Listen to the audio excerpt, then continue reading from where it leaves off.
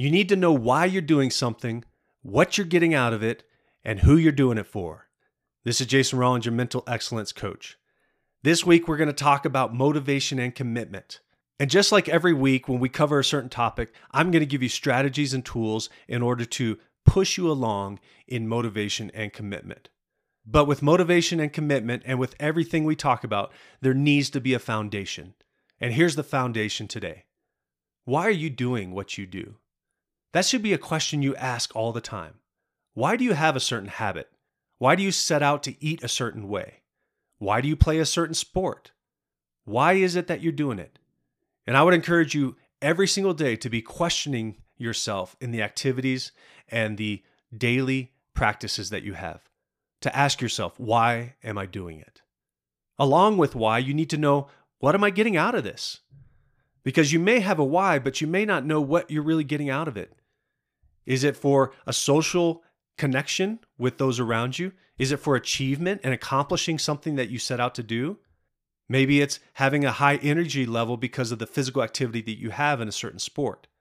You need to know what you're getting out of it so that you can be motivated to keep going and remember the benefits that come from what you're doing. And then finally, you need to know who you're doing it for. See, the unfortunate truth is that many people do something because they're either told to or because they think that someone else will be pleased with them by doing it, when in fact they really don't enjoy doing it. And here on this podcast, we do things from an eternal perspective. That's why I close each episode with Carpe Eternitatem. We have to be looking at our daily lives and the things that we do from an eternal perspective. And when we have an eternal perspective and we realize that we are created to glorify God, then it helps shape who we're doing it for. And it's good to do things for other people, but the end goal of everything we do from day to day, week to week, month to month, year to year, is to do everything to the glory of God. So I want to challenge you today as you think about motivation and commitment, and I give you strategies and techniques to help you improve in this area of your life, to think about the why, what, and who.